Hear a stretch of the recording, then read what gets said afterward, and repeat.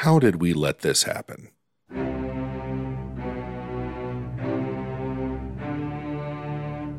I don't mean doing two George Peppard movies so close to each other on this podcast. If you're confused by that statement, by the way, let me shamelessly plug our Patreon feed so you can be brought into the inner circle of listeners who got to enjoy me shitting on Damnation Alley. But yeah, I don't mean the two George Peppards in a row thing. I don't even mean we in the sense of this podcast. I mean you and me, us, our parents, our grandparents. How did we let George Peppard happen? Why did we, as a collective culture, allow George Peppard to do things? This many things. For such a long time. If you grew up in the 70s or 80s, you probably know George Peppard from the A-Team. That wasn't exactly before my time, but I was too young to care about anybody in it who wasn't Mr. T, so the charms of George Peppard have largely been lost on me. I don't even remember ever hearing the name George Peppard until I saw Once Upon a Time in Hollywood, and now I've said George Peppard's name more in the past 2 weeks than I've said my own name in the past 2 years. George Peppard is like a man outside of time. His name sounds kind of like a sexy 1940s movie star name, like Charles Boyer or Paul Henri. But he looks more like a B-list 50s heartthrob with a name like Troy or Brock or Tab. What a weird kind of person to be a movie star. And with a host of honestly better contemporary talent around, I have to think George Peppard was the guy that you got when the actor you really wanted was busy. Tell me you wouldn't have watched The A-Team with Charlton Heston, or Damnation Alley with Paul Newman, or today's film with Robert Redford, anybody, but George Peppard? For better or worse, this film could really only exist as is by being made in the 1960s. Make a movie about World War I flying aces today, and it would be an all-out CGI assault on the eyes. Digital biplanes looping and zooming across green screen sunsets, spitting in the face of God and physics with the most improbable and impossible stunts ever conceived of by the wildest imagination of the most cocaine-fueled Hollywood executive. This being made in the 60s, however, if they wanted a biplane up in the air, goddammit, they had to put a biplane up in the air. Also, if this were made today, you'd probably need to like the main character at least by the end of the movie. And that isn't just my anti-Peppard bias talking. 1966 was prime time for dickhead anti-heroes who didn't give a shit about anybody but themselves. Not the brass, not the gorgeous blonde clad in nothing but bedsheets who finds their cruelty irresistible, and not the audience. This type of character doesn't age well into the 21st century, but was all the rage in the 60s and 70s, walking the fine line between stoic and sociopathic and looking cool doing it. It just doesn't quite work when you look, act, and sound like George Peppard. War is hell. People make films about it, and we love to talk about them. So jump in the cockpit with a Marine veteran, a film critic, and a theater director, as we do everything in our power to confirm our kills while discussing John Guillermin's high-flying 1966 adaptation of Jack Hunter's novel, starring James Mason, Ursula Andress, Jeremy Kemp, Carl Michael Vogler, Lonnie von Friedel, Carl Schell, and goddammit, yes, George Peppard. The Blue Max.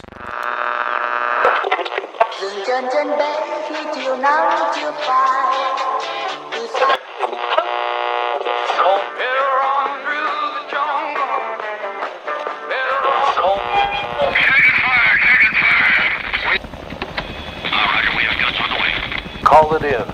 It's danger close.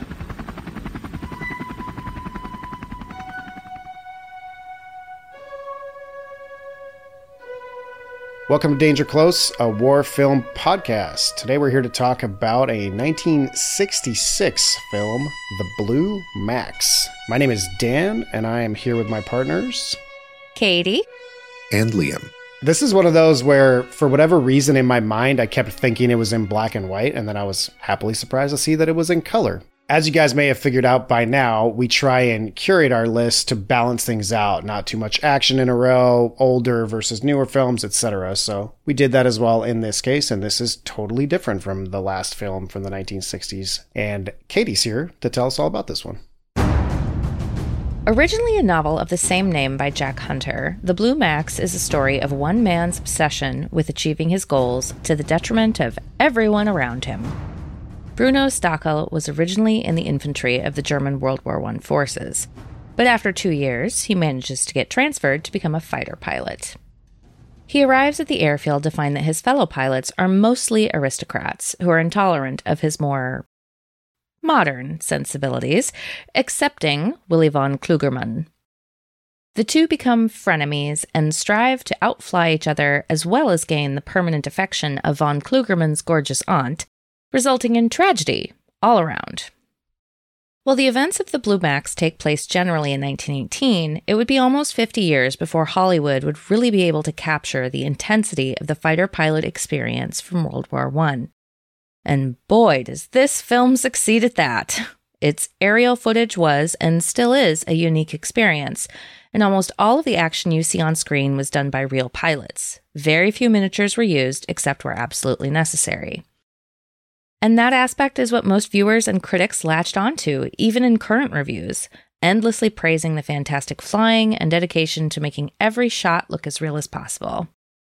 However, the other aspects of the film were not so highly rated, particularly the meandering plot on the ground and the 2.5-hour runtime.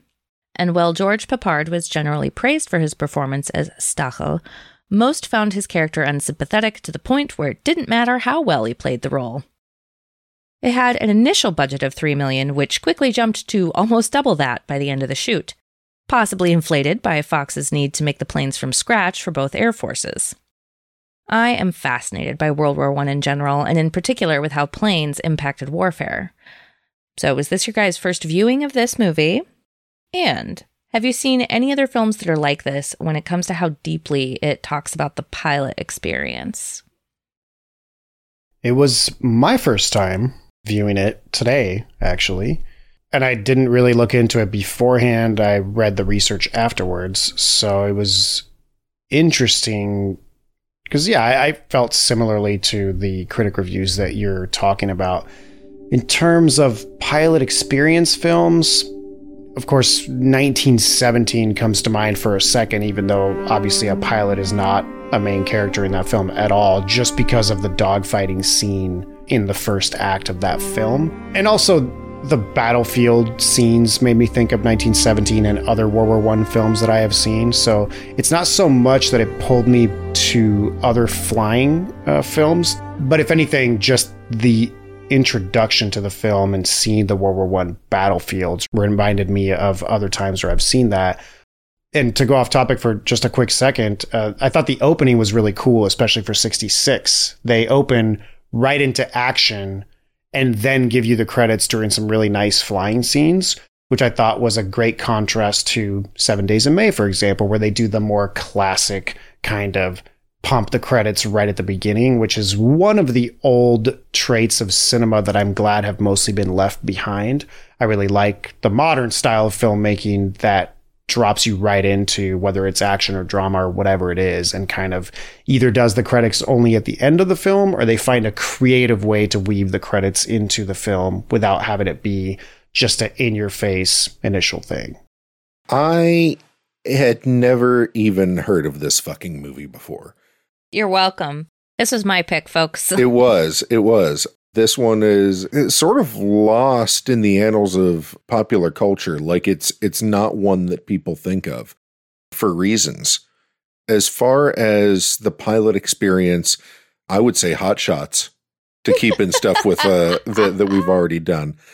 But no, so it's been a long time since I've seen it, but 12 O'Clock High is very pilot focused, and Catch-22 is my all-time favorite book. When one day I am ultimately elected Emperor of the Universe, I'm going to be sworn in on a copy of Catch-22. That's my plan. Okay, Zaphod Beeblebrox. That has a lot of pilots in it, but it's all Army Air Corps in a squadron of bombers. So there's a lot of focus on the mission and the experience of being up in the plane and taking flak. I've seen this sort of experience and mentality put out there before.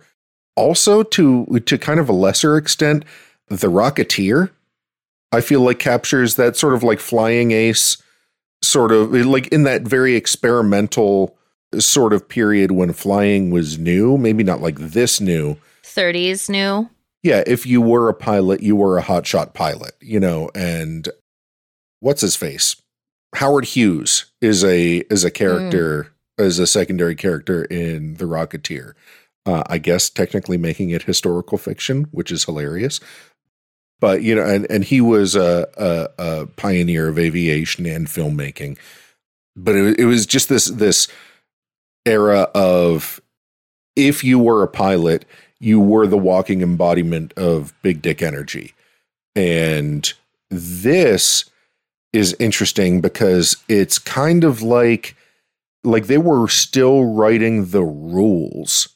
You know what I mean? Like there wasn't, I don't know. And just seeing how the different sides mounted machine guns on their planes was fascinating to me. And that is a thing we should get into at some point in this episode. And I know both me and Katie have read a lot about this and can talk about that even outside of aviation. I have not read a goddamn thing. Oh, it's fascinating, that aspect of it, because it was a big problem to overcome. Well, yeah, but I also know that like they were able to time their machine guns to be able to fire through propellers and things like that. That is just like mind-boggling to me. I'd be like, why didn't you just mount the thing somewhere else? And then I'm like, oh, that plane over there has it mounted somewhere else. That would have been my solution. Mm-hmm. So it's like there weren't rules for any of this. It was just like, hey, let's see if that thing works. Oh, look at that, it worked. I don't know. It's such it's the Wild West of aviation, like pre-Wild West. This was like the explorers pushing, you know, across the Mississippi kind of. I would say the closest comparison is probably to the early days of the inter-forces war between the Navy and the Air Force and what eventually became NASA. This is about that level of where every single flight, they are learning new things, they are devising new things. People are coming up with whole-ass new plane ideas, as we see in the film. Technology was growing at an exponential rate because of the warfare aspect of it. And I think that's one of the reasons I'm so fascinated. For me, I think the only movie that I can think of that I've seen and does this is Dunkirk. Dunkirk has a pretty interesting section of it that is with Tom Hardy in his fighter plane, which World War II, obviously, but maybe it's my love of Tom Hardy. But that's as close as it gets to showing kind of the perspective of someone who is flying these planes and why they're doing what they do. And he is a fucking snack. He is a snack. Liam, no one's talking about snacks. Come on. She was talking about Tom Hardy. Talk about a snack if I'm talking about Tom Hardy. But his character in that film gets as close as anything I've seen to it in this regard. This film kind of fits in that sweet spot because it was right at probably the very beginning point of when they were able to film something like this. Like, they had helicopters at this point, so they were able to get in real close with them. George Peppard did some of his own flying. He got a pilot's license for this and all of that. And they're able to get such great shots, and the minimal special effects they do use are very well done for the time. So I think kind of feels like a thing unto itself. I didn't know you needed a pilot's license to sit in front of a rear projection. No. I mean, he flew that plane. I know. I just like every time you cut into like George Peppard in the cockpit, almost every single time, it's just him sitting there with the screen behind him, which normally doesn't bother me in older movies. But like in this, because there's so much good non-stock footage of planes flying all over the place, it really clashes with look over there, and it's just like, right. Oh, there's a screen, like, you know. It's sorry I cut you off because I'm a big dick, but it's cool. But I think part of that is because they probably weren't willing to mount a camera on that to get those kinds of close-ups and effects. They were probably willing to mount it in other places, but that's a pretty tenuous place to put a camera. So I would guess that most of those shots are done on a soundstage. Mm-hmm. But he did do some of the like more simplistic stunt flying. All of the real stunt flying was Derek Peugeot was the one who did the vast majority of the really dangerous stunts. All those flying under bridges, that was all that guy. What about the crashing? Did they do real crashing? No, that was, well, kind of.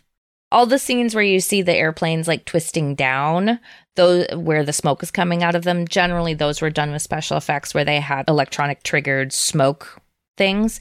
But when you show the planes actually crashing into the ground, that was either done with miniatures or some real nice dropped from a crane footage cutting to make it seem like they were landing and crashing.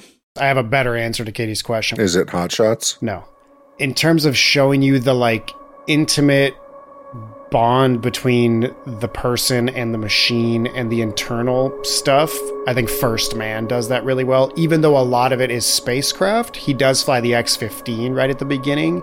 Oh, I agree. 100%. While it's slightly over-dramatized and there are like a few inaccuracies, I love that movie and they did such a good job with it that is the one in modern times that I would put up as one of the best examples of what it actually feels like to be in those situations. Obviously at 10 times the speed that these aircraft were flying, but still. Yeah, I've read Neil Armstrong's biography, First Man. Me too, yeah. I read it after the film. Yep, I read it, and while I was watching the movie, like I was good. trying to get it done, and it's a long book, folks, and very dry. And there were some parts I was like, I don't understand what you're saying, sir. This is too deep.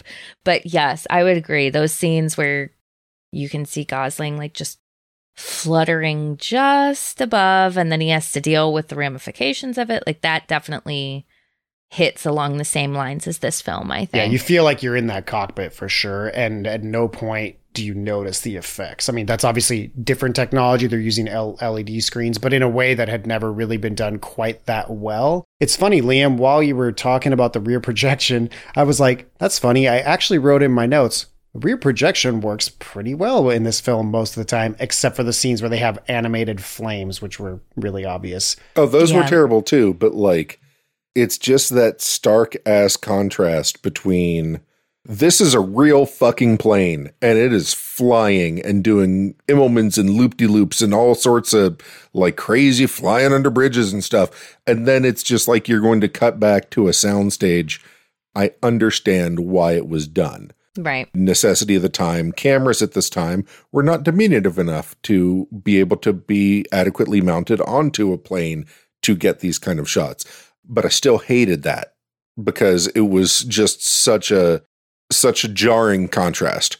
And I wonder if sometimes they did, because sometimes it did look really good. And then sometimes, and maybe this was the film stock, you know, it's ancient film stock. So you got to get what you get. But there were some scenes where it felt like you could really see the flickering of the green screen or the whatever behind him. And then there are some scenes that feel pretty seamless. In the interviews I read with some of the pilots who were doing this stuff, they talked about how the helicopter pilots had quite a few long distance lenses. So it very well could have been that the helicopter pilot is, you know, just close enough to get that good close up shot. And then they just intersperse it with the right things to make you feel like it's in a firefight rather than George Peppard just happily flying a plane through, you know, calm air. I mean, I'm a huge, huge fan of old movies, but most of the time it's two people in a car and the car is supposed to be moving, but it's not. And they're pretending that it is. Yeah, it bounces a little and shakes, but like there's a screen behind them that's shaking not quite the same way. And they're taking their eyes off the road for a long period of time. And you're like, you're going to crash into something, but they don't.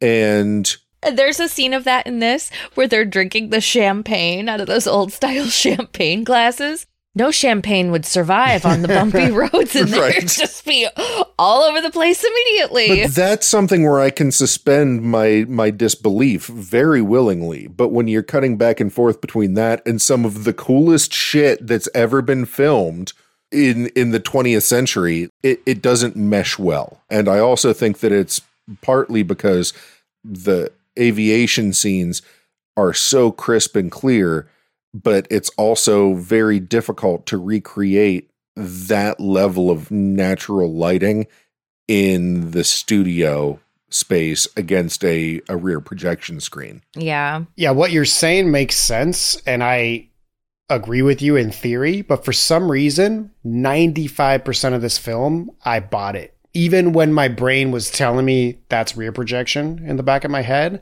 I didn't have a problem with it. I don't know what it is, because like Katie said, there are scenes where it's done better and scenes where it's done worse. But for some reason, everything else just pulled me in enough of the flying scenes that I bought it and it was believable. Maybe I just hate looking at George Papard's face. Maybe, because the other thing is I'm super sensitive to this when it comes to old film in cars. Like, I'm constantly being pulled out of the scene by the rear projection in that. For example, we talked about The Man Who Knew Too Much, and there's a bus scene in that it's just terrible. The jumping up and down of the screen is so different from the jumping up and down that the bus is doing that your brain doesn't buy it for a second. In fact, it makes me car sick just to watch it, because I'm like, what the hell is going on here? So I don't know why in this film it never pulled me out, but it never did. And I realized something I mention all the time that just came to me now that I know the director a little bit better. I realize the reasoning. In Pulp Fiction, the scene where Esmeralda picks up Butch after the boxing match has the craziest looking. Not only is it rear projection done badly, it seems like it's in black and white. And I was like, I never figured out until this second that I was like, oh, he's doing like a straight homage to these older films, hard that he didn't even bother to make it in color. And I was like, but that's what he's going for. And that makes sense. Now, if you want a really good example of a scene like that specifically doesn't use the rear projections, is On the Waterfront. Okay. Which, if you haven't seen it, you should. But the famous scene. You don't understand. I could have had class. I could have been a contender. I could have been somebody. Takes place in the back of a taxi. And they were trying to figure out, because they didn't want to use rear projection, because they didn't want to distract from the acting in the scene, and they were trying to figure out how to do it. This is the 50s? And this was 1954. Okay. And one of the guys, I can't remember if it was the director or if it was just some crew guy, was like, it was weird. I was in a cab last week, and it had Venetian blinds in the back window. And they were like, fuck it, that's good enough for me. Put some Venetian blinds in the back window. And it works great. And so all they had to do was shake the car a little bit, but then also they did a great job with simulating the street lights passing by and other headlights passing by and things like that. So they just had to recreate that kind of environment for it without it being a visual representation of the outside. Interesting. But this movie, not Hot Shots. No, I feel like this was an amalgamation of contradictions. Of myriad things. It really, because obviously, as we've talked about, the footage while they're in the air is amazing. It's gorgeous. And that's pretty obviously why the film was made. Mm-hmm. Several people were severely injured making the movie because they wanted it to look so good. But when we get down to the nitty-gritty of the plot, I've got some issues. And tell me about those. Ironically enough, so did Jack Hunter, the author of the novel. And that's because, from what I understood, they changed things pretty dramatically to hamstring the emotional development of Bruno Stockel's character. And I think that really comes through in the film, because it feels like Stockel is... There's no likable people in this movie, except maybe Otto. Carl Michael Vogler played Otto von Heidemann. I liked Willie. I was thinking the butler with the wine. He was great. That was a super likable character. Oh, he was great. Oh, I like the butler. He was great. I loved him. His name was Hans. It was the elderly servant, as he's called. And I also kind of had some affection for the perverted corporal who kept sniffing everybody's mail. Oh, yes. Oh. The corporal just keeps on smelling everything and reading everybody's mail. And that poor corporal. Yeah, the long-suffering corporal who has to drive him around in the rain. Oh, right, that guy. It feels like Otto is the only one who's an honorable man, and he's still kind of insufferable. Even so, part of me likes that, because these are real people fighting a war, not idealized heroes. And this film really digs into the idea that these are real people, but I feel like maybe it dug a little too far. So I kept waiting and waiting and waiting and waiting and waiting for James Mason to show up in this movie. He's the best. I love James Mason. He is so cool.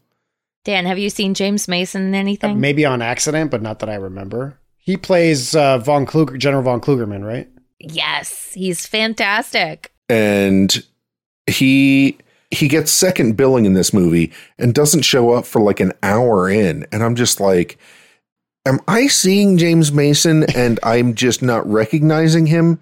Is there another James Mason? Did like SAG allow that to happen by accident? Like, what's going on here? And then he comes in and you're like, oh, there's James Mason. Now the movie can start. I was like, oh, fucking thank God. James Mason. Yes, now I'm here. Now James Mason is here. I'm here. We're all here. And now we can continue on with this movie. So I was going to ask a question. Is Ursula Andress's character the vengeful sexy lamp? Is that what we brought into this movie? Because I was struggling. She was a sexy lamp until the very end when she decides to do something. Until she becomes a vengeful sexy lamp. That's what I'm saying. I was kind of like, is there more to this? I wanted to ask you guys what you thought of her character, because maybe it's just because she's stripped down from the novel based on what Katie was saying. But like, even more than the men, her selfish, shitty qualities were just highlighted over anything else about her, and she came off as just this opportunistic, vengeful, beautiful rich woman that I was like annoyed with. But do you guys get the subtext of what's going on between her and the general? Because there is a very clear and definite subtext of what their relationship is. My understanding was that she just kind of gets to jump in with anybody she wants as long as it doesn't cause any problems. Yes, and that's almost certainly because he's gay. Okay. That was, having read a lot about this time period, there was a thing called companionate marriages, and that's what we think of as like a beard. A beard, yes. Whether for both partners, because often it would be both partners were queer, and they would get married to each other, and then were able to live their lives with their friends. So, gal pals, as they say. Yes. But that is what the context of the time would hint at, is that the general is very, very gay. And so he marries this woman who can provide him political benefit through her sexual availability and all of that. And so the two of them come together for mutual beneficial means. I wasn't sure if I was reading gay or impotent because of like being older. Yeah, I caught all of the things going on minus the gay part, since there's obviously no direct reference to his sexuality as a character. There wouldn't have been at that time. This was something that, unless you're very familiar with that era, you're not going to know, because it was supposed to be very hidden. And right. If you didn't get it, that was the point. But also after the dinner scene where she goes to meet the lieutenant again, and she talks about the relationship, and she's like, oh, he's fine. He's wargaming with the older woman who's someone else's wife who was sitting next to him, right? Okay, right. Wargaming with an elderly woman doesn't exactly scream gay to the audience. Like what I was thinking was, oh, okay, this is a marriage of opportunity where she's a high class, she has a rich family background, she's a nobleman just like him, so there's obviously a reason to get married there. But she's way younger than him. It could be that they actually, as much as most straight men would love to have a younger hot wife, I feel like she's filling in a societal role that he may not necessarily be into, even before you get to the point of like, oh, I'm not even interested in women at all. I was also just thinking, oh, she's not intellectually stimulating to him because she's some rich bimbo. He'd rather like go do intellectual stuff with this woman that's closer to his age. So I'm not saying that's the case. I'm just saying that's why gay didn't jump out at me, because that's the way I read it. That's totally a legit read. And the only reason I have this different read on it is because I've read stuff from that time period and from the current time period that talks about then much more frankly. Gay culture was just as big. It was just very underground. And they had all these kinds of code words. And before the Nazis, it was huge in Germany, like especially in Berlin. Berlin Huge. was the gayest. Here's my opportunity to drop some knowledge. Germany was one of the foremost medical investigators of transsexuality, being gay, lesbian, all of that stuff was something that was heavily invested in, that the Nazis burned. Yep. Fucking Nazis ruining everything. For every reason, they're terrible. But I think that's part of what's going on here that people of our age and even younger or older wouldn't get, is because a straight man would not have been so willing to allow his wife to cheat around on him unless he was really progressive. It was far more likely that a man who was gay was like, yeah, whatever, I don't care as long as you don't fuck up my career. Mm-hmm. Like you did, lady. She fucks it up, but he never comes at her aggressive. Mm-mm. He is never super aggressive. He doesn't hit her. He is manipulative and someone who is obviously used to playing in the shadows. He swung her around by her face pretty hard towards the end, though. That's true. Well, she fucked That's up true. real bad. Oh, here comes Liam excusing violence on women. Go ahead, Liam. I'm just saying, that fucked everything up about as bad as things could have possibly gotten. Like, every mechanism that he had put into play throughout the movie had just come crashing down. I mean, for the time, that would have been a very tame chastisement, I feel. Probably true. Oh, yeah.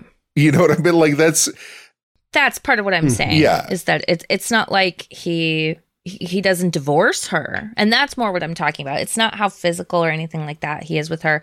It's that he very blatantly tells her, this is what's happening. And now we're going to continue on with our farcical marriage. And you're going to go along with it. We're going to be late for lunch. Exactly. I love that line.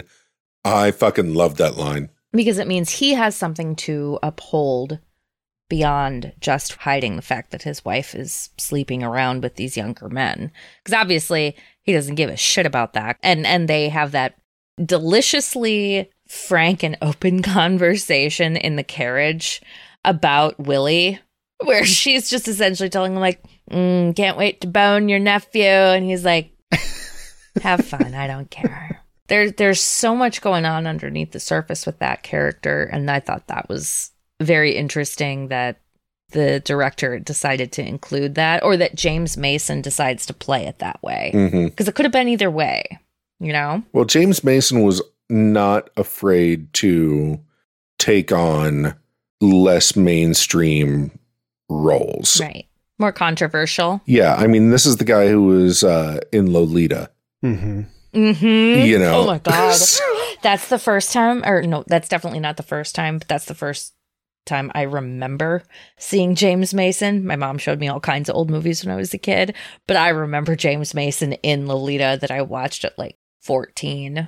You know, when you watch Lolita. Oh, see, the thing that I always think of North by Northwest when I think of James Mason, because it's one of the few times that you see somebody out suave Cary Grant. That is true. You know, and he, you know, it's like the scene where like they're sitting down and Cary Grant's like, Suppose I tell you, I not only know the exact time you're leaving the country tonight, but the latitude and longitude of your rendezvous and your ultimate destination.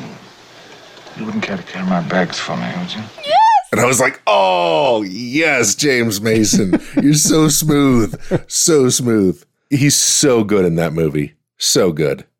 So one of the reasons why I loved that line at the end, the like, darling, we're going to be late for lunch, is to me, it also sort of like reinforced not just their relationship, but the status that they held as aristocrats. Had a very British stiff upper lip kind of feel about it, but in a much more like royal imperial way than just like, well, this is the way Germans are supposed to behave. Like, this is the way that we, the aristocracy, are supposed to handle these things. We have obligations now. We have to go fulfill them. We're going to be late for lunch. And class runs through this whole film from beginning to end. Oh, yeah, for sure. That's kind of one of the first scenes, other than, the initial moments where we see Stachel in the trenches and he looks up and sees the planes. Once he gets to the Air Force Base, he's immediately grilled on, who was your father? Who is your daddy and what does he do? Yeah, it's like, what's up, poor mouth? What's your daddy do? Yeah. He runs a hotel. Is it a big hotel? No, it's got like 5 rooms. Oh, where's your mom sleep? It's just like... Yeah, it was cool to see because that's the way that society would have been. And it was nice to see the whole... You're an officer, but you're not a nobleman. You're not a Vaughn such and such like us. Yeah. You're like a fucking Schmidt or something. It kind of felt like it was something that was because of how late in the war it was. Maybe, yeah. Well, we're willing to take on anybody. We need pilots. Yeah, Right, yeah, that's right. totally plausible. In American military nomenclature, Stachel is what you would call a Mustang. So prior enlisted, who then became an officer. In this case, he's prior infantry, who then became an aviator, which there are certainly famous cases of that all over the militaries, because officership aside, rooting around in the mud with the rats in a trench is a totally different job than the noble art of flying and air combat. And especially during this time when, I'm sure like we'll get into again, there was this whole sort of old school, I think old school chivalry was able to be applied between pilots a lot longer than it was able to be applied historically between ground troops. Because killing is killing and hand-to-hand combat is what it is. It's probably one of the only less realistic parts, I thought, of the film was when the Germans are actually landing in the British trenches and the stabbings that are going on were kind of like sort of old school theater, like stab me in the chest, like, and I'm going to lean over and die. There was no... Yeah, the dying in this was hilarious. Yeah, like that pulled me out really of it. Was. Which is a shame because the assault looked awesome. There was a dude who got machine gunned and did, I swear to God, a pirouette. Right, yeah. Yes, like he turned, did you see him? He turned around like 3 times on the spot before falling down. And I was like, are you fucking kidding me? That's because most of the extras were from the Berlin Ballet. Probably were. No, actually, this was mostly filmed in Ireland. So most of So these... it was the Dublin Ballet, whatever. All of the military extras were from the Irish Army. They were all changing uniforms back and forth between. But there was a lot of fabulous dying going on during that charge, where it was like somersaults and cartwheels and shit, guys doing like aerials and just like flying all over the place. It was nuts. Yeah, the dying was either over dramatic or under dramatic depending on the scene, whereas I think in a scene that depicts a real trench assault in sort of a more modern style film, you would hear some blood curdling screams and people fighting for their lives and the type of intensity that comes with that kind of hand-to-hand combat. That stuff looked really staged in the trench and kind of pulled me out. In that very first few minutes, there's that like bullet ricochet sound that is like the cartoon. It was just missing the Wilhelm scream. Right. I just started laughing as soon as I heard it. I was like, oh no, this. And I'm sure at the time it was probably still like a totally normal thing to include as a sound bit, but now, 70, 80 years later, it's become a joke. Well, I think it goes really well with Liam's point that he's made before. Oh, do tell. I'm all ears. This is like 55 years, Katie. Katie, once it goes past 20 years, Katie just has no idea. She's like, it's like 200 years ago. I am an accountant and I'm really bad with math, folks. That's why I use a spreadsheet. Never let anyone limit your dreams. You too can be accountant, even if you hate math. I'm just messing with you. Because the Marines are pretty new, too. Right. Fuck you, Liam. We're also famously really good at math. That's what jarheads are good at. Yeah, So. that's what, Marines, whew. Sharpest tools in the shed. We know exactly how many crayons were in that box of crayons we just ate. I was going to read this bit of trivia, though, because it covers exactly a couple of things that we were just talking about, like the extras in Ireland. Oh, yeah. Go back to me being right. It's possibly the juxtaposition of how good certain elements are that makes the bad elements look so bad. If you balanced it out and had a more mediocre movie, none of these elements might stick out as much, but it's because some of these things hit it out of the park so hard. Well, I think that's why they cast George Peppard, to try to like even out that mediocrity. Right. Depending on which side of the line you're on with George Peppard. I mean, he's good looking enough and dislikable enough. The other thing to think about was at the time, he was 37 when they made this, and everyone who's going to see this contemporarily knew, oh, this is an old guy. So it'd be like watching Tom Hanks play, Kennedy now. Not it's that old. Again, Katie's doing math here, everyone. It was a situation where audiences of the time could look at it and be like, this doesn't feel right. Peppard's character is classically twice the age, like the actor's twice the age of a lieutenant. Even an older lieutenant who was in the infantry would have still been in like his early 20s, so. This is a Grease model of teenager and 20-something-year-old. Right, but at the same time, anyone who's into war films has just had these decades and decades of building a tolerance to actors being too old to portray the military character that they're portraying. So at this point, it's kind of like, So speaking of the production and how they did things, here's a good piece of trivia. The movie production was run as a near military operation under command of technical advisor Commander Alan Wheeler.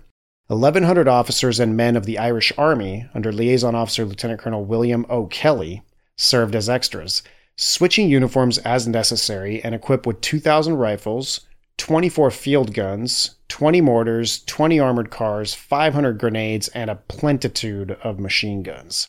Recreating the Somme no man's land required some 230 acres near Kilpetter, 6 miles from Ardmore, in County Wicklow on Ireland's eastern coast. Wicklow, thank you.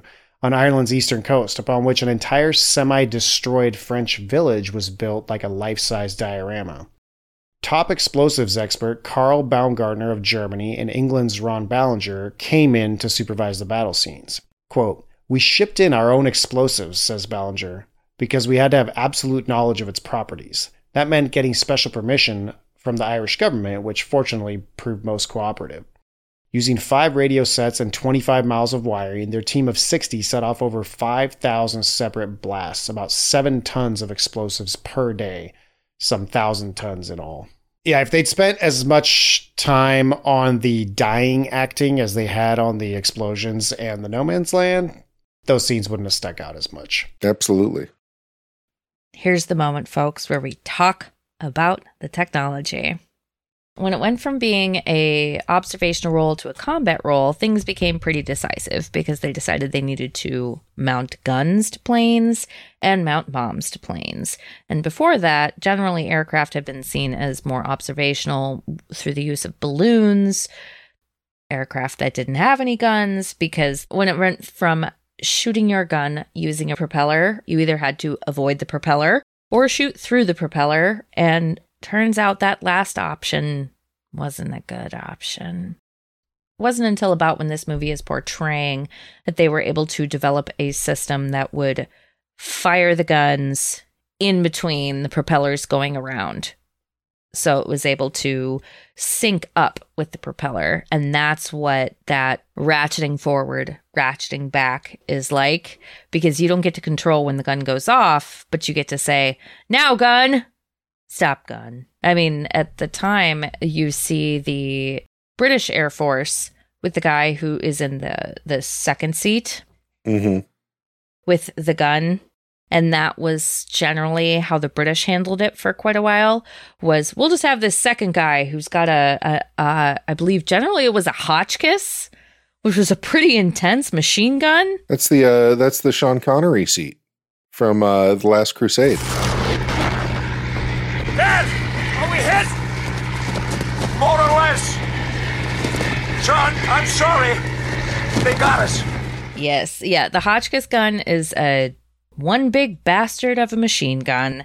And I can see how in this film, when Peppard's character brings in the British Air Forceman and he thinks he's shot down the second man who's the gunner, and he brings in the pilot with threats of like, I will kill you if you don't. And then I think that is honestly the pivotal point in the movie, because that opens the question of whether or not he is a total hot dog or just mostly a hot dog. Because someone who's willing to go and spend another enlisted man's time on, let's search some ground. What's interesting about this is they really hammered this home in a way that was, by the time they get to the last reference to it, I was like, okay, film, I got this 10 minutes ago. And again, I am not necessarily the old school bulbs that you turn them on and they got to warm up. Like, I can burn brightly, but it takes me a second. And so when I first got introduced to this character, I refuse to believe this about you, Dan, honestly. It's honestly really true. My brain works in mysterious ways. But so what was interesting is that was like my first thought at the first scenes where he comes back and his partner is missing. Nobody knows if his plane got shot down, if he's alive, if he's dead. And this dude is so concerned about having his kill confirmed. And the whole time I'm like, I guess you guys aren't best friends, but like, really? Yeah, what happened to that guy? You're this callous? That was one thing that I had in Bruno's corner in his column, is he was like, oh, wait, shit, you guys still care when each other die? We stopped caring about that like a long time ago in the infantry. I don't know if that was just an excuse. I would take that more seriously if I hadn't read accounts of infantrymen from that time that explicitly talk about how every single one of those deaths weighed on them. I mean, that's all in the writing, but like in the moment, we either believe that he is sincere about that or that he's just making an excuse because he's a dick. Yeah. Yeah, he's making an excuse. My mind. There's a lot of interesting layers here. I think they make an obvious attempt to make him... So in the scene where he's getting the ride to the base at the beginning of the film, and he stops and throws the bottle of schnapps or whatever it is to the German infantrymen that are hanging out in that, rubble. I think they're doing a few things there. One is they're trying to show you that he can be a sympathetic character. He can have empathy for someone else. Two, they're showing you where he came from in the class connection and his past. Obviously, he's like, I know what it's like to be an infantry guy sitting around.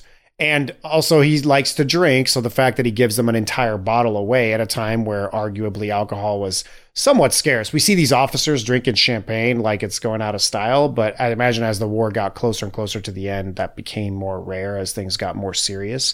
But I get what Liam's saying, where there was an attempt in the writing here to show that he doesn't care because that part of his empathy has been destroyed by the ravages of like being in the infantry in World War I.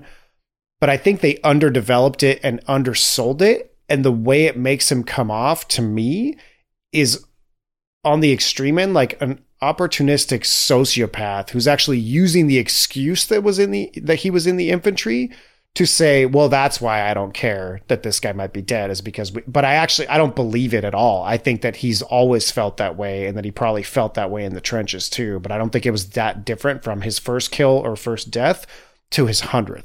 Now, obviously that's not the only read on this character, but my gut was pushing me that way because again, by the time one of the other officers actually directly accuses him and says, you're telling me you care more about confirming this kill than about the guy who died, I was like, okay, thanks for beating me over the head with it. At this point, like I've been thinking that about this character for the last 20 minutes. So I thought that was a little undersold in some ways about his past and his character, and then overwrought in other ways to where I was like, okay, I guess this is what we're supposed to think about this character because the movie has been hammering me with it. Well, here's where I want to talk about Willy von Klugerman.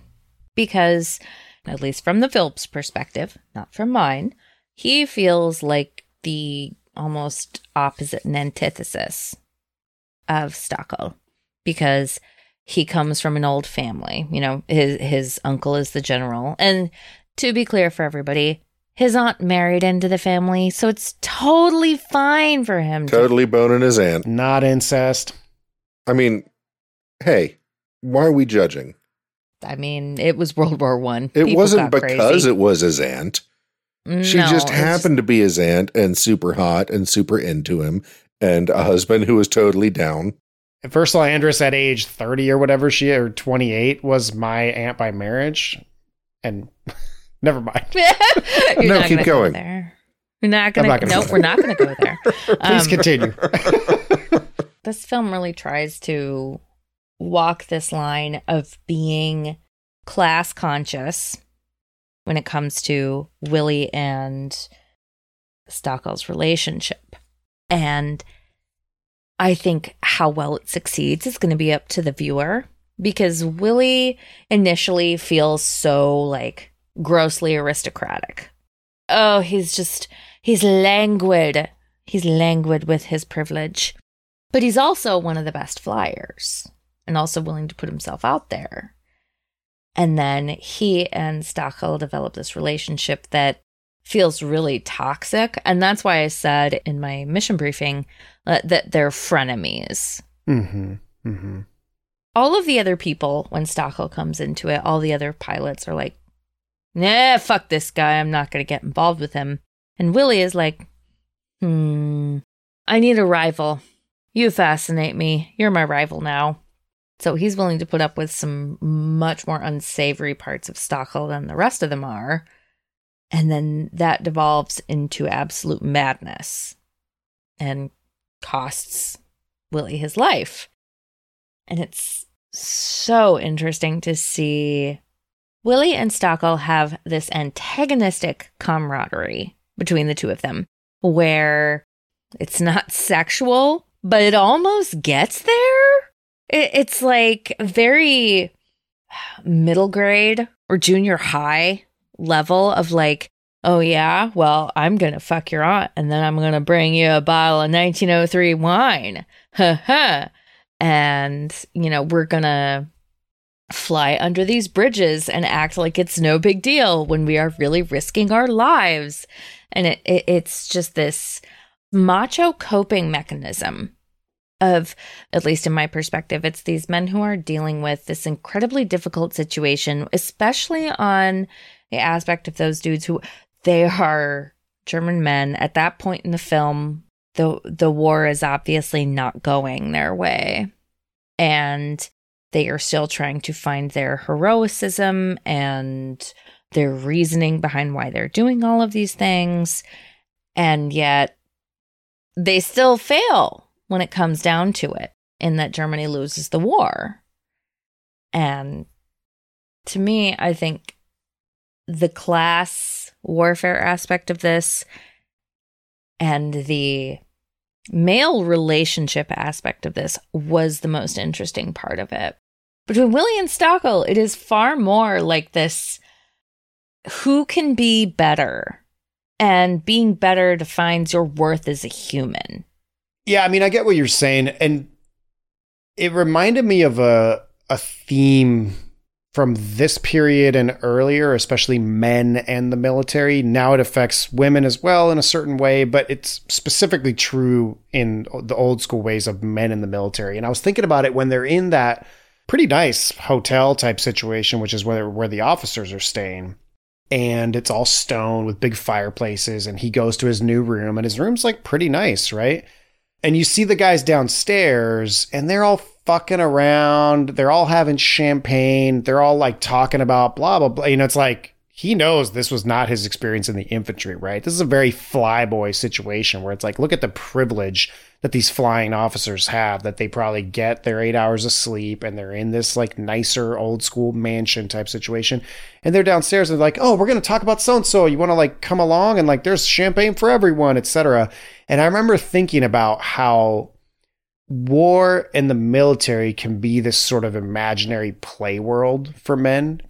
it's not just like being into your job, right? Where let's say you work in a factory or you're a mechanic and it's like you really aren't good at being a family man or the other responsibilities you have in life.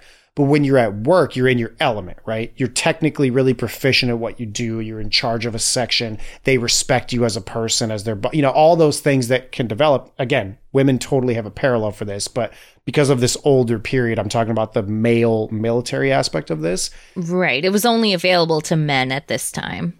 Other than nursing. Nursing was very similar. Exactly. I'm sure there's a conversation to be had about how women actually experience this versus their home life, but that's a whole other conversation that gets even more complicated. And in film, all we're going to see is a men's perspective in this world. Right. But my point, going back to what you guys were talking about, is that it reminds me that a lot of these men may not either have had good lives at home, may have been bored of them, may have been tired of them, maybe running away from them. But it's like this is their life and this is what gives them worth. So the medals they put on their chest and the exploits that they get to participate in, especially as aviators who after 20 kills, you could like be in the newspaper and you can be on propaganda posters. Like if you killed 20 people in the infantry, that usually wasn't happening unless you were part of some famous incident that happened and you won the Medal of Honor or whatever. So what I'm saying is there's an aspect of it where you kind of have to wonder what this person was like in real life, because this military environment, you're able to reshape yourself into a whole other type of person, which is again why to me, the main character, Stockwell, feels like maybe he might have been someone with social issues or some kind of weird sociopath in real life because of the way he's interacting with people, where I'm like, wow, being a fighter pilot gives you an opportunity to sort of take advantage of this part of your personality. But again, going back to the scene where he takes this poor corporal, driving him around in the rain all night, I'm like, see, here's the thing. No matter what the time period was or what was going on, politically and socially, he either did not make the connection to how bad that would make him look to all the other men, that like, why aren't you out there looking around for your friend who might have died or your wingman who might have died instead of looking around for some crashed aircraft so you can add a tally, right? So the fact that he couldn't give that up and just say, you know what, I accept what my superior said. Unconfirmed means unconfirmed, which I wrote down. I was like, dude, his superior is right. Like, that's the way it is. Right. It's this obsession. That's the thing that resonates throughout it, is obsession. Exactly. The obsession and either the inability to realize how that makes you look to people, or the apathy to you not caring how that makes you look to other people. That's what I found interesting about this character, is I was trying to figure out who is he and what are these motivations, because this is a very extreme way to act, even in this environment. That scene, I think, was the most uncomfortable for me. Is watching it where he is dragging it. So is that guy a corporal? Mm-hmm. I think so. He's an enlisted guy. It's for sure. It's the corporal who's sniffing the mail. And I just thought, leave that poor man alone. Why are you doing this? And in particular, I thought like, oh, you have no idea what you've done. You have just poisoned every single man who works under you, because this guy is going to bitch about what an asshole and crazy person you were. Exactly. It's pretty clear from the beginning that that is his biggest mistake, is this obsession. So I don't know that I definitely see what you're saying. I don't know if I 100% agree. I think it might just be a failing of the film, either in writing or acting. In that, could be, for sure. Yeah, definitely. I don't think that it was necessarily a psychological character study in this dude lacking empathy or being a sociopath. It was, to me anyway, much more indicative of the class issue, and that he is now an officer and never was before. And that all his understanding of it is the number of kills that you get. And that he came from a place where human life was fairly disposable. Right. And I got that there was a disconnect between him and this aviator officer class, where they're going to have a ceremony for the two British guys that he killed, where they're draping flags over him. And they have the time And the time, the inclination, the concept of honor and chivalry, and the luxury of doing those things, whereas he was coming from a place where people were their feet were rotting off in the trenches and dying from mustard gas and getting bayonets in the belly and losing arms to machine guns.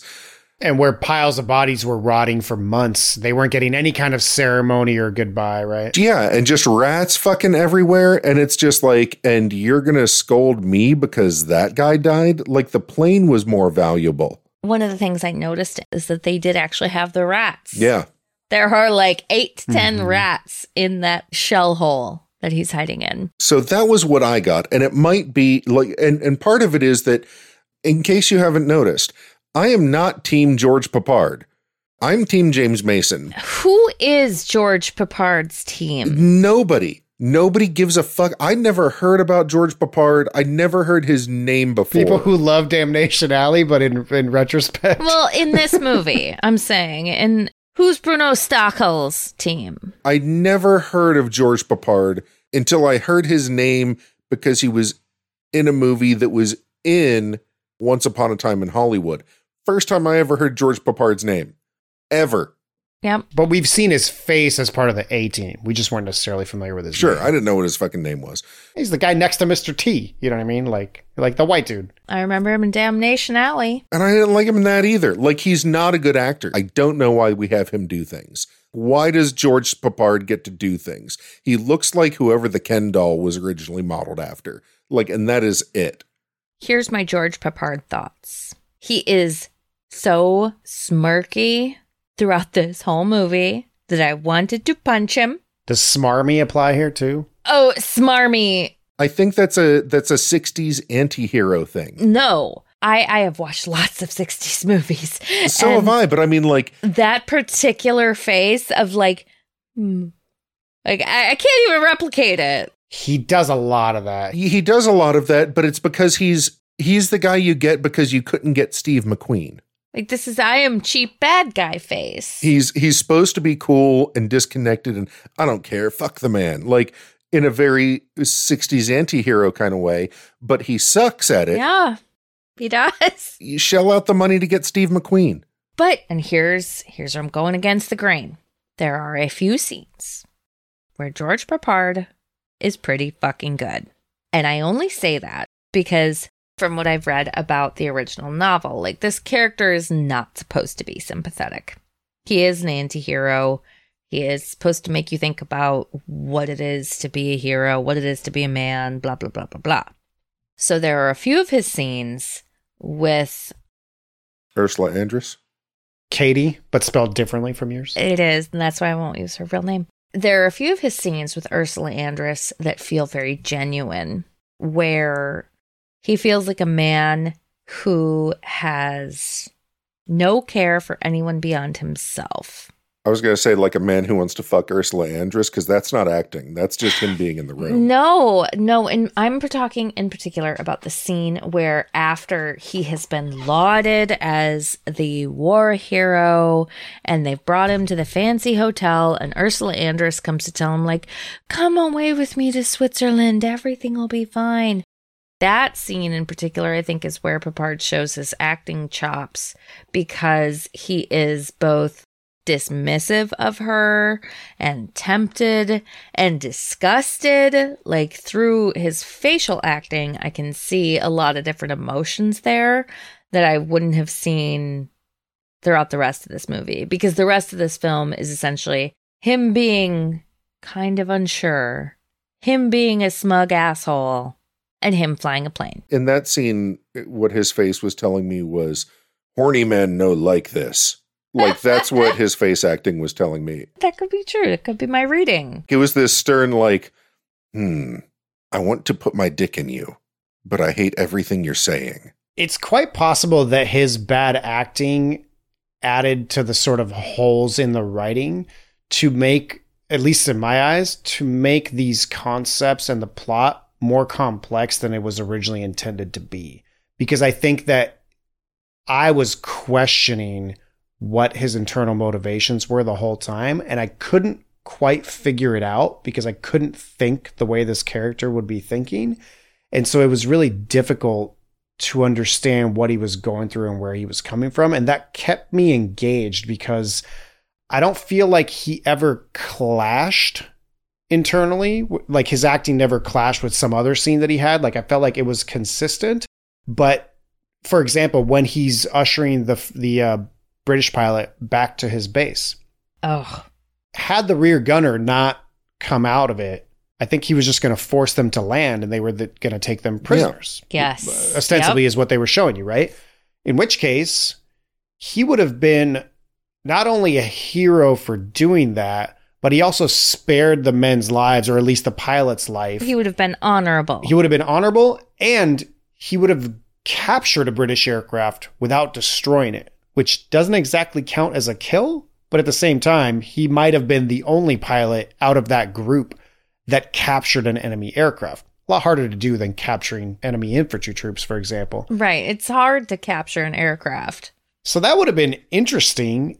And then they had the guy wake up and have him shoot the plane down in front of his whole squadron, where instantly, of course, if you're paying attention, you go, oh, they're going to think that he brought it back the entire time just to shoot it down in front of them, to then walk out of the plane and fucking throw his hat on the ground and be like, confirm, bitch, which is exactly what he does. And I was still like, damn, do you not realize how callous and vicious this makes you look? Even though it wasn't your fault, that guy came to and was definitely going to fire his machine gun at him. He was 100% justified in shooting that plane down.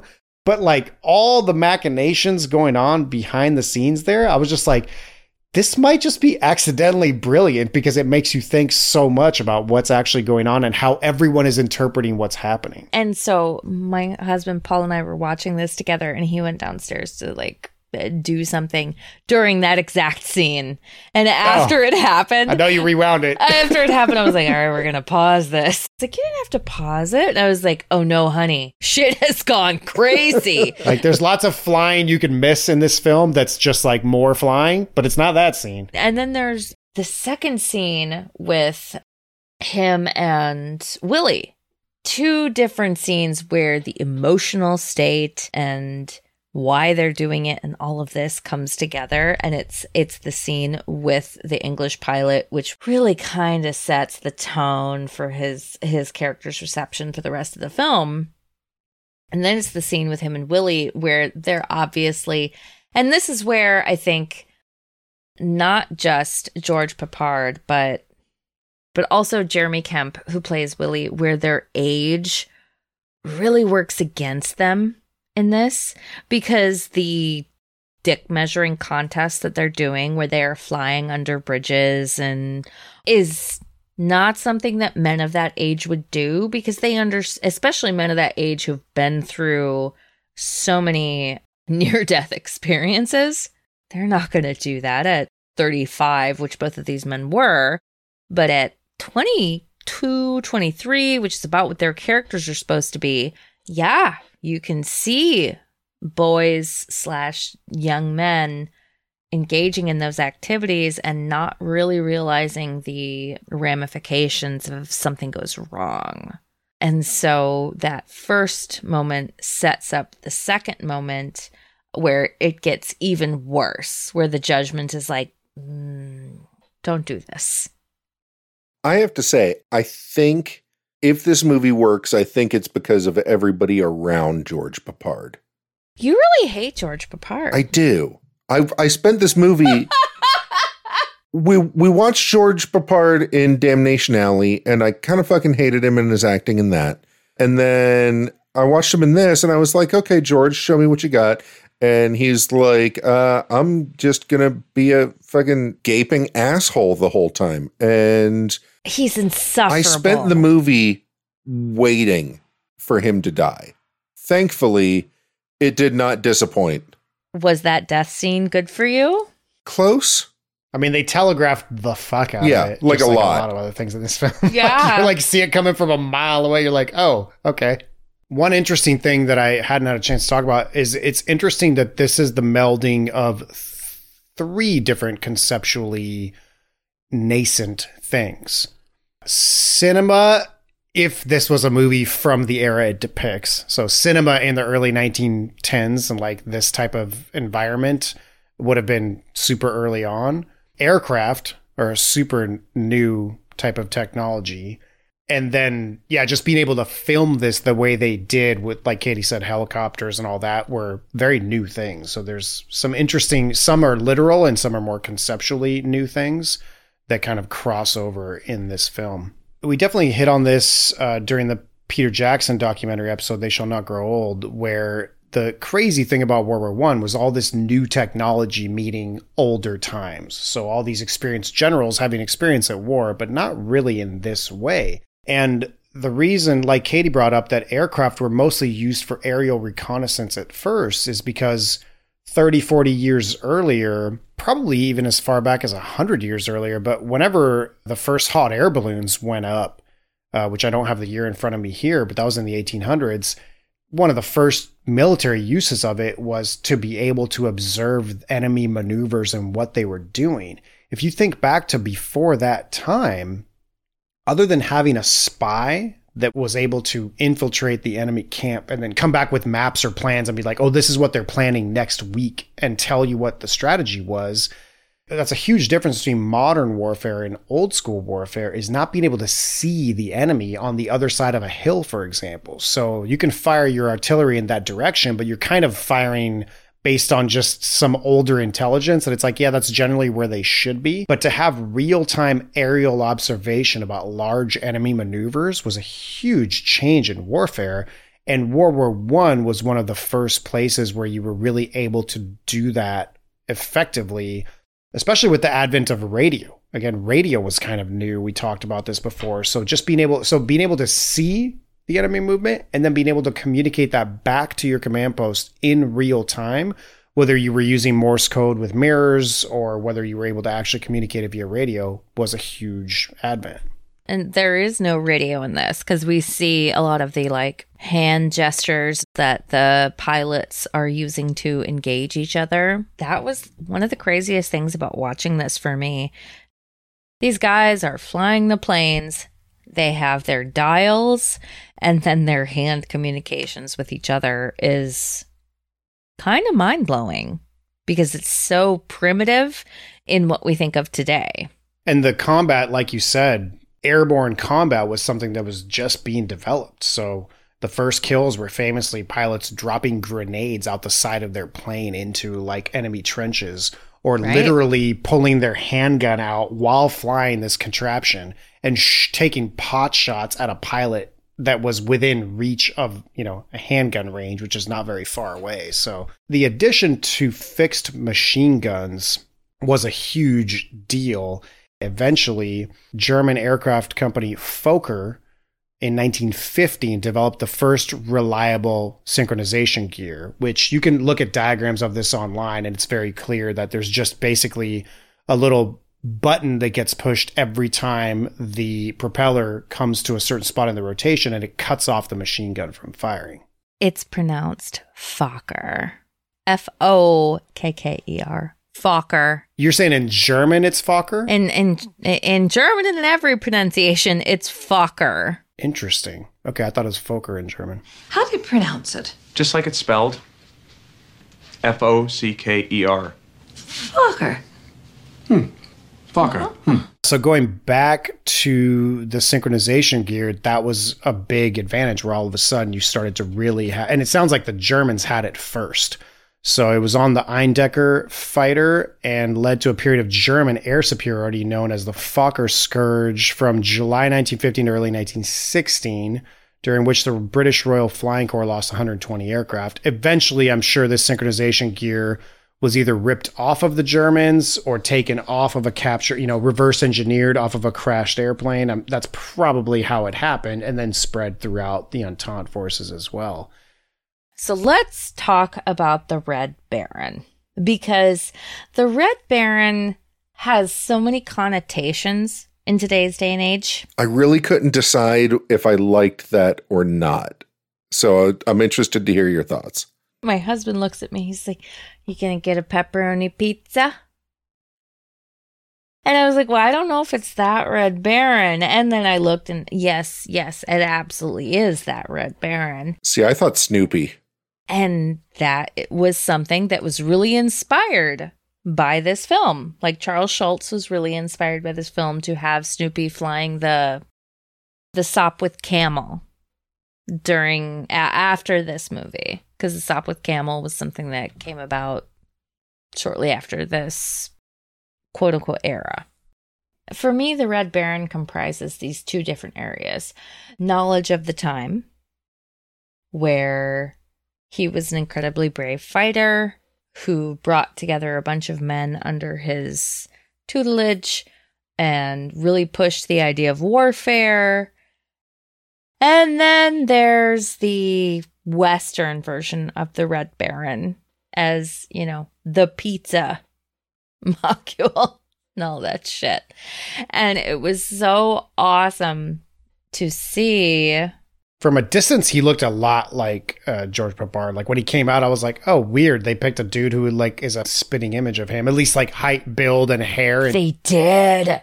They have Carl Schell, who portrays the actual Red Baron, who feels so much more authentic than these kind of ideals that we've come up with. Even in I swear to God, he's got 5 minutes in the movie. And yet I've seen 20 different commercials of the Red Baron and all these ideas. And there's at least one Hayao Miyazaki movie that includes the Red Baron. But in this, he feels very genuine because he feels like a man who is just trying to perpetrate his goals. And Carl Schell plays Von Richthofen, aka the Red Baron, and he really owns that role. I also thought it was kind of jarring and funny that he comes out of the house where he's talking with the other officers, and then our main character comes out to meet him, and they sort of pause because it's like this guy's hero, right? And he would have been very famous at the time. And the camera kind of does a close shot of his face, and he's got the Blue Max medal right there on his uniform, and it almost freeze frames. And I swear to God, in the earlier scene when he first checks into the unit and Willie pulls out the newspaper and sees the photo of Von Richthofen, and he's like, oh, is he a hero of yours? I think it's just a still frame of that same shot from the movie. So it was just really weird that the chronology of seeing the actor on screen, not pause, but just sort of the action pauses for a second. And then I was like, wait, I've seen this exact shot before, and it was in the newspaper from earlier. I could be wrong. Maybe they did just a very similar, in makeup, etc. photo shoot, but it looked almost identical to where I was like, wow, that's a little bit strange looking. But I agree with you, Katie. He was, honestly, unless you've really studied World War I, he's one of the names that has survived in popular culture from that military time period. Probably the only one who was that famous at the time, and is still famous now. If you had to list the top 3 fighter aces, I don't even know if I can name 3, but he's definitely going to pop up as number 1. And Charles Schultz definitely contributed with his Snoopy. That's true. And the Christmas Bells song. Here's the weird thing I think about this era is that it was more open to epic recollection than something like today. Are you talking about the 60s or the teens when you say this era? The teens, where you are talking about things like, to go way, way back, Beowulf or something like this, where you can have these mythological figures. And the Red Baron, just like the Scarlet Pimpernel, feels like these epic characters, or Zorro or something like that. The Red Baron, as I was watching the film, you see him with his triplane and he's flying around. And as soon as you see that red plane, you're like, oh my God. Even if you know exactly nothing about World War I or World War I flyers, you are likely to recognize it's the Red Baron. Because also painting your gigantic 3-winged plane bright red is a pretty ballsy move. Like, yes, not exactly like you don't want to be extra visible in dogfights. It was even more ballsy than this film portrays. Like, this film kind of makes it feel like airplanes were not as difficult to come by as they were. Him painting himself red was absolutely a like, fuck you, come for me. Yeah, that it never occurred to me what a stupid idea that is until watching it in this movie. Me too. When like that plane stands out against all of like, I mean, because these planes aren't necessarily difficult to see, but on an overcast day, the gray standard German plane would have been advantageous to have. Gray is an extremely difficult color to see, and I can tell you from having watched planes a shit ton. Surprisingly, even against the ground. When I used to see military helicopters lifting off all the time, which are very muted, they're like light gray, and then the US Marine or like USA insignia on it is a darker shade of gray. So they are very much one tone. You'd be surprised how difficult they are to see, even with a backdrop of buildings or a hill or whatever it is. The ocean, the sky. They're painted that way because it's a color that blends into a lot of different things. Mm-hmm. But yeah, I think it's just as foolish nowadays to paint your plane bright red as it was back then. Back then, combat happened a lot closer up, so even worse. It kind of reminds me of like the American Revolution, where, you know, the right, the British are in bright red, and you're like, well, that's easy to shoot. Right, and the French are in bright blue and red, yeah. And we're all like, I'm just gonna wear normal colors and shoot your ass. And it feels very much like a World War I of the time that was living in these two eras. I think all World War I films, and I hope we talk about this more in future war movies. Wait, like future war? Future dash war movies, or just future war movies? Again in the future. This is a good time to plug our Patreon. Both, actually. I'm going to say both. Movies that are about war in the future, and about movies that we talk about in the future that are war that aren't future wars. Join our Patreon at dangerclose.com/support if you want to listen to future war podcasts. It's super great. Oh my God, you guys will love it. It's terrible. Nobody listened to it. Shut up, Liam. You're not advertising. I'm hot garbage at self-promotion, oddly enough. We do award-winning, Oscar-winning films like the Terminator franchise. I fucking hate all of you. As well as hot requests like Damnation Alley by our friend Mike D'Angelo, who picked a solid B movie. And guess what? If y'all vote for Titanic enough, we will totally do it to make Liam suffer. I hate you all so much. Anyways, getting back to what we were saying. So I'm still a little torn on the inclusion of the Red Baron. Because, yeah, it is cool. You're like, oh, fuck, it's the Red Baron. I seen him. He's red. But at the same time, it felt kind of like, why is this one historical figure here? It would be sort of akin to Lord Nelson showing up in Master and Commander. I can see that. I understand that it's cool, and it did feel kind of cool, but it also kind of like took me out for a minute. So I think I have an answer to your question, coincidentally. I don't know that I can attribute this to great decision-making by the people who made this film. It may have been something inadvertent that now I think plays to its strengths and plays really well, but that may be now that we are about as far from when this movie was made as this movie was from the events in the film. I can't speak to the reasons and the popular culture stuff behind the Red Baron in 1966 in the US and Europe, where this movie would have been most popular. But I can say that it's interesting now to see that inclusion, because I often think of 100 years as sort of the cultural memory limit for most people in the current culture. That's about as far back as you can remember. Generally speaking, historians are an exception. There's lots of people who specifically spend time reading and studying history who are exceptions. But for the average populace, this is my personal opinion, I feel like 100 years is about as far back as you can go and still relate to the people from that time. I talked about this in the World War I episode that we did, They Shall Not Grow Old. And so it becomes difficult to connect to these characters from a period that's depicted of 100 years ago.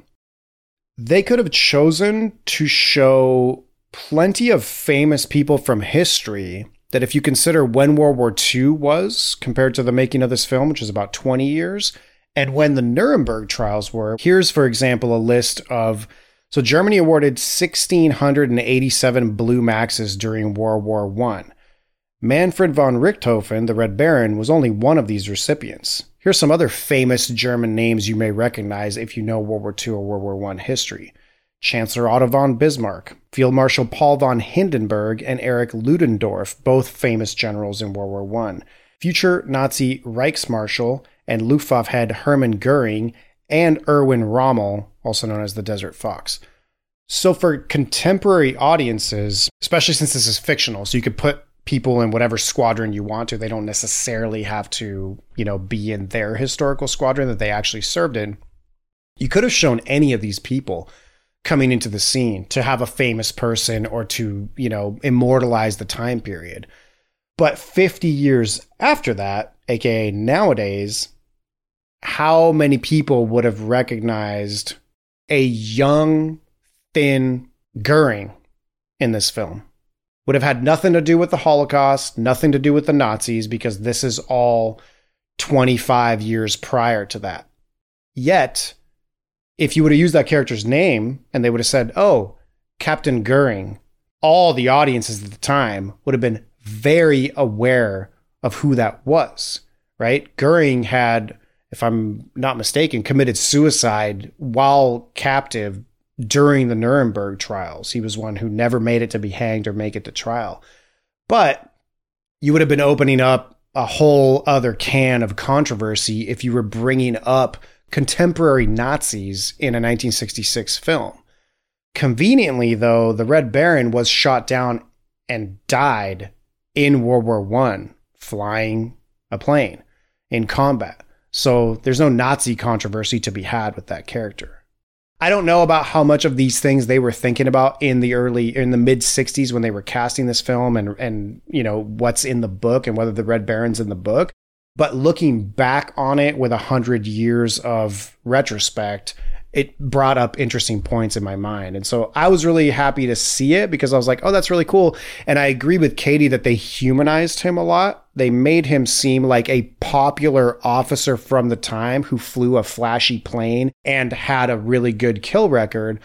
But in the end, seems more friendly and compassionate, to be honest, than any of the other people that work with our lieutenant. So I don't know. There's some choices there, and it's hard to decide what was done at the time and what I'm just seeing in retrospect. But that's kind of how I view that scene with von Richthofen. This movie tells something from a German perspective that we don't often get. Honestly, I'm really sad we don't often get it because I think there is a lot to say from the German perspective, not just from World War I, but from World War II and onward, of these men who were engaged in a lot of times a losing battle. And their perspective would have really given us a deeper perspective on why they perpetrated this war that this film really just kind of skirts over.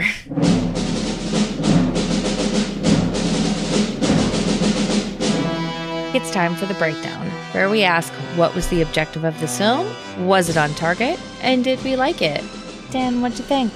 Yeah, I think it's always fun to go into an old film, not having heard of it, seen it, know anything about it, just going cold. It's almost like cinema archaeology in a way, right? But it is interesting to look at something from 50, 60 years ago, again, with a different relationship to the time period they were depicting at their time.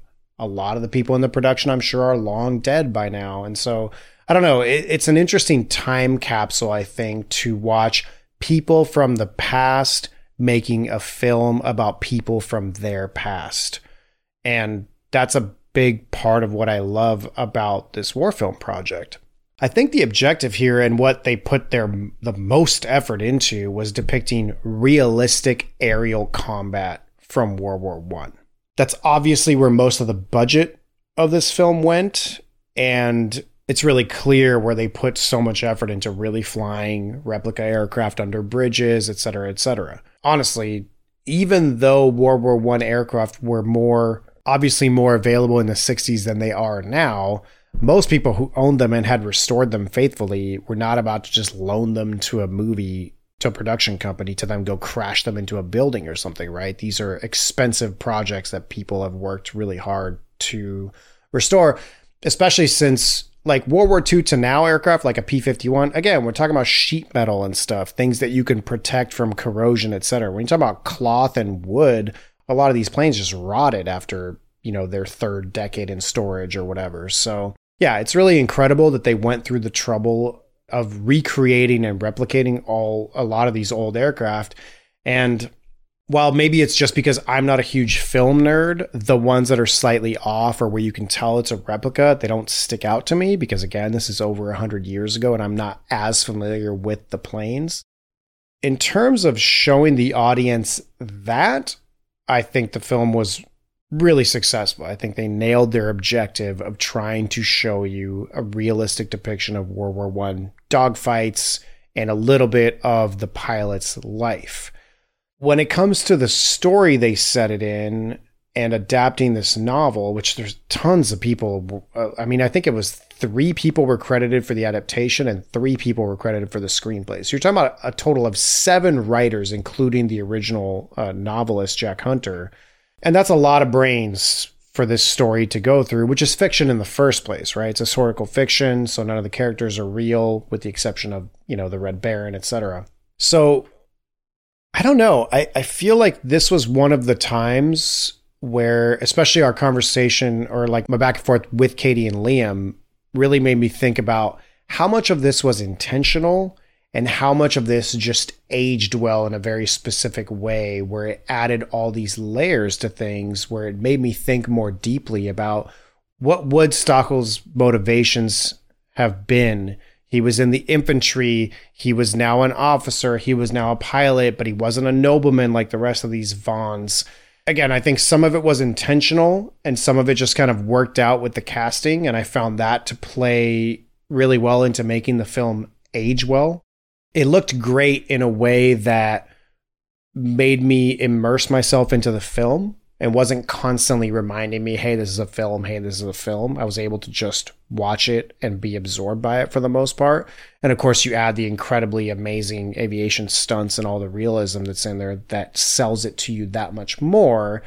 And then again, some of Peppard's mediocre acting may have been hidden by this sort of convoluted character where it was really difficult to pinpoint his motivations. In the end, all of that worked really well for me. And while I agree with Katie that there was an extra 30 or 40 minutes of fat that could have been trimmed from this film by tightening up some of the dogfighting scenes, a lot of that was a bit superfluous in a way where you understand, because you're like, yeah, you spent so much money and spent so much time doing these aviation scenes. Like, for sure, knock yourself out filming it out and, in the editing process, including more than you normally would because it looks great and you're proud of your work. But it could have been a little shorter. Personally, I did really like it. I doubt that it's going to be the best World War I film that I ever see in general. I'm a big fan of 1917, and I really loved Kubrick's Paths of Glory, which I'm sure we'll see here, which starring Kurt Russell, by the way. Fuck you. Just shut you. Okay, sorry. That was just a call back to the time last week when I made a post about 7 Days of May and accidentally named called Kirk Douglas Kurt Russell. First I called him Kurt Russell, then I called him Kurt Douglas. Call me Snake. Just for the record, everyone, I know who Kirk Douglas is. So when it comes to the objective of this movie, I feel like the Blue Max really seemed to be talking about what war can do to a man. And normally in war movies, we see this from this perspective of heroes. And, Peppard's characters kind of that, but not really. You know, like we know that he's an inherently selfish man and is not really all that invested in, you know, the goals of the war or anything like that. It's much more about, you know, achieving a certain level of rank, getting the Blue Max medal and all of that. And I think the film illustrates what happens when you kind of give up some of your humanity to avarice and greed. Whether or not it succeeds at that goal, I'm about half and half, honestly. You know, in aiming with this character, it's trying to describe the average airman, not necessarily an aristocrat or a poor man, someone who's just trying to exist and kind of has really lost his moral center, if he ever had one. I mean, obviously, we don't see him before this, so he could have been a good person before the war. Who knows? But it is really unnecessarily long, and Peppard is way too smug for me in this. You know, he's just so unrelatable and remote, and it just makes him boring. And like, I don't care what happens to this guy. And for the story to work, you really kind of have to care for some reason, whether it's because you don't like him or you do like him. There are some really great parts to this movie, and you know, that kind of goes into whether or not I liked it. I mean, I liked some of it. I really like the relationship between Hedderman and von Klugerman, and I love the amazing aerial photography and the stunt work, and all of that is just so fantastic. So it totally was worth watching. But when it came to the story, that's the part that really feels like it's lacking. So I think I'm in the middle. Yeah, I don't know that I'd watch it again. I'd probably watch some of the flying bits again, but as to sit down and watch it from beginning to end, I just don't know that this is something that would keep my interest going to make it through the whole thing another time. So am I the only one who watched the trailer? Because the trailer for this fucking movie is weird in like a 60s kind of way. The big tagline for the trailer that seems to be the focus point of the advertising campaign is, "We'll see if you think you're as good as you are, in or out of bed." Oh my God. In context, it worked better than it worked in the trailer. It worked enough. So like if you take that line out of context and you make that the centerpiece of your commercial for this movie. That sounds like an executive. Well, that's the thing, is that the filmmakers versus the people who are trying to sell the film to the public are not always communicating. Wes Anderson probably gets to cut his own trailers. Paul Thomas Anderson has a certain amount of autonomy over his own shit that is absolutely insane. So they're not always in sync with each other. And this is probably a case of that. But this was also the 60s. Like I said, where like the bad boy anti-hero, kind of smug, stick it to the man guy. Not just like Rebel Without a Cause or like Marlon Brando in a t-shirt and leather jacket. Like not that kind of rebel. It was like a weird kind of self-assured disinterestedness. Very, very typical of the time. But it was George Peppard. It was the towel that was, please God, I had to have been taped to Ursula Andress's breasts, because I've never seen a towel sit so still on a woman who's rolling around a bed when it's just draped over her shoulders. In the 60s, you're not going to get the full boobs, but you're going to get as much side boob, kind of cast a shadow on it as much as you can. Like just the outside edge of that, like a suggestion, like a whisper. Quick question. So 7 Days of May, 1964, Hays Code. This movie, 1966, not Hays Code, right? When did the Hays Code end? Because the like kissing and semi-nudity and all of that was like way better. Probably like 65. I mean, that's what I would guess, because these two movies seem vastly different in terms of how they approach sex. But so I think that the Hays Code didn't necessarily like stop on a dime. I think it was a certain amount of like fading away. Okay. Was always the impression that I got. This is like starting into the new Hollywood era of the 70s. Yes, I agree. Ursula Andress was in Playboy fully nude, full frontal nudity, 1965. So she was a current Playboy bunny when this was filmed. So you don't cast her and not make use of her sex appeal. Right. I'm certain that somebody making this movie, Dan, you're right, really just wanted to recreate some really great aerial pornography. It has some great fighter plane porn, but I don't think that that's necessarily the focus of the movie. Or at least that's not what the audience was going to see. I think they were going to see George Peppard be cool, smarmy, have sex with Ursula Andress, and fly a plane. And by those standards, this movie hit the target. Would this movie have been better with a different person in it? Maybe not Steve McQueen. And I can't believe I'm saying this, but like this is a role that could have gone really well to like a young Clint Eastwood, or maybe like a James Coburn type, maybe a little bit harder featured than George Peppard and a better presence in the film, but just not fucking George Peppard. Like, don't stop letting him do things.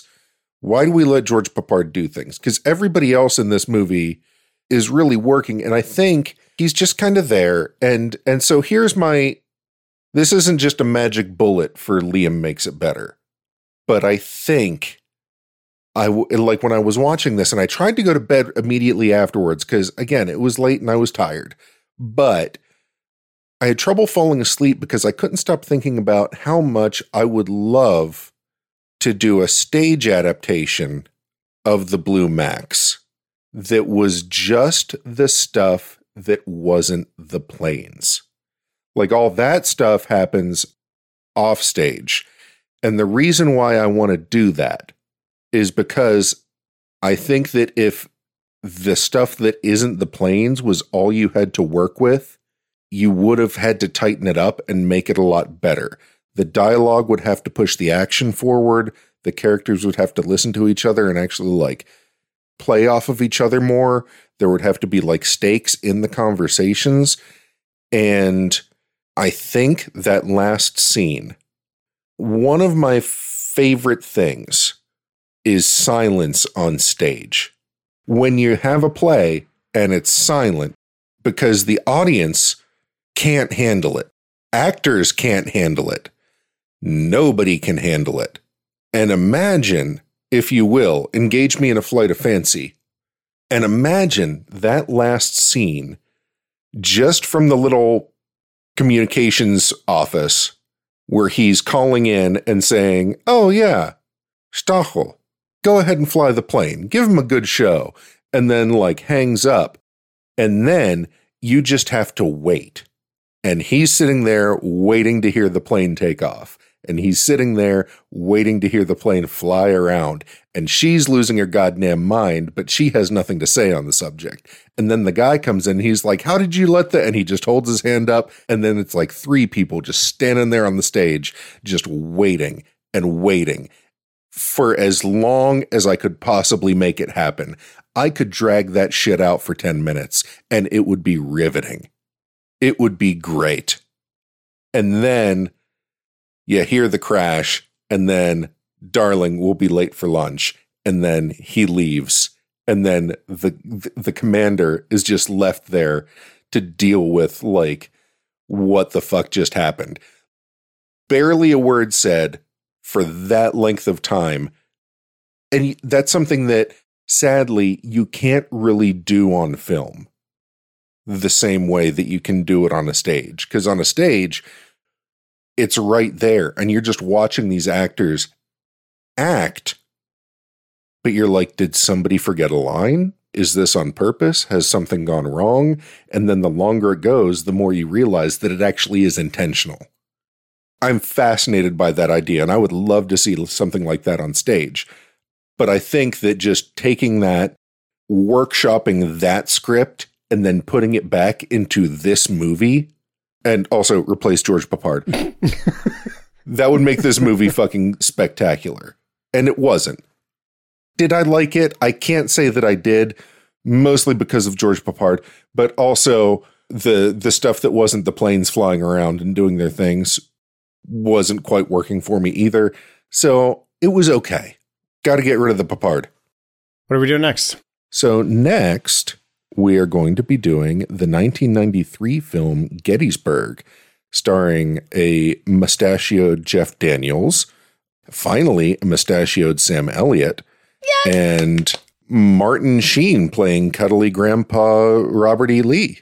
Whoa. And also the always fabulous Stephen Lang. He's always great. He's a real prick, not in real life, but like he always plays a real prick, and he does it great. Tom Berenger with a beard larger than I am. It'll be a good time. I forgot to mention Tom Berenger. Tom Berenger looks a lot like an older, more disgruntled, more scarred, more crazy George Peppard. Let's get a young Tom Berenger in this role, and I'll be down. Yeah, that's who could have played the George Peppard role. I kept thinking about Tom Berenger. Tom Berenger would have fucked in this role. Yeah. Thank you, Dennis, for all the historical research. As per usual, we are going to throw up all the stuff we didn't have the time to get into our surplus ordinance. And a few days after the episode airs, you can find that on our website under the blog section. You can go to dangerclosepod.com and then click on the blog and you will see all the surplus ordinance. I'll also post it in our Facebook group, as well as I'm hoping that Jeff and Peter can expound a little bit more on the aircraft types and all that. We didn't want to bury you guys in a deluge of numbers as usual. Thanks everyone for listening, and we'll catch you on the next one. Bye. Bye.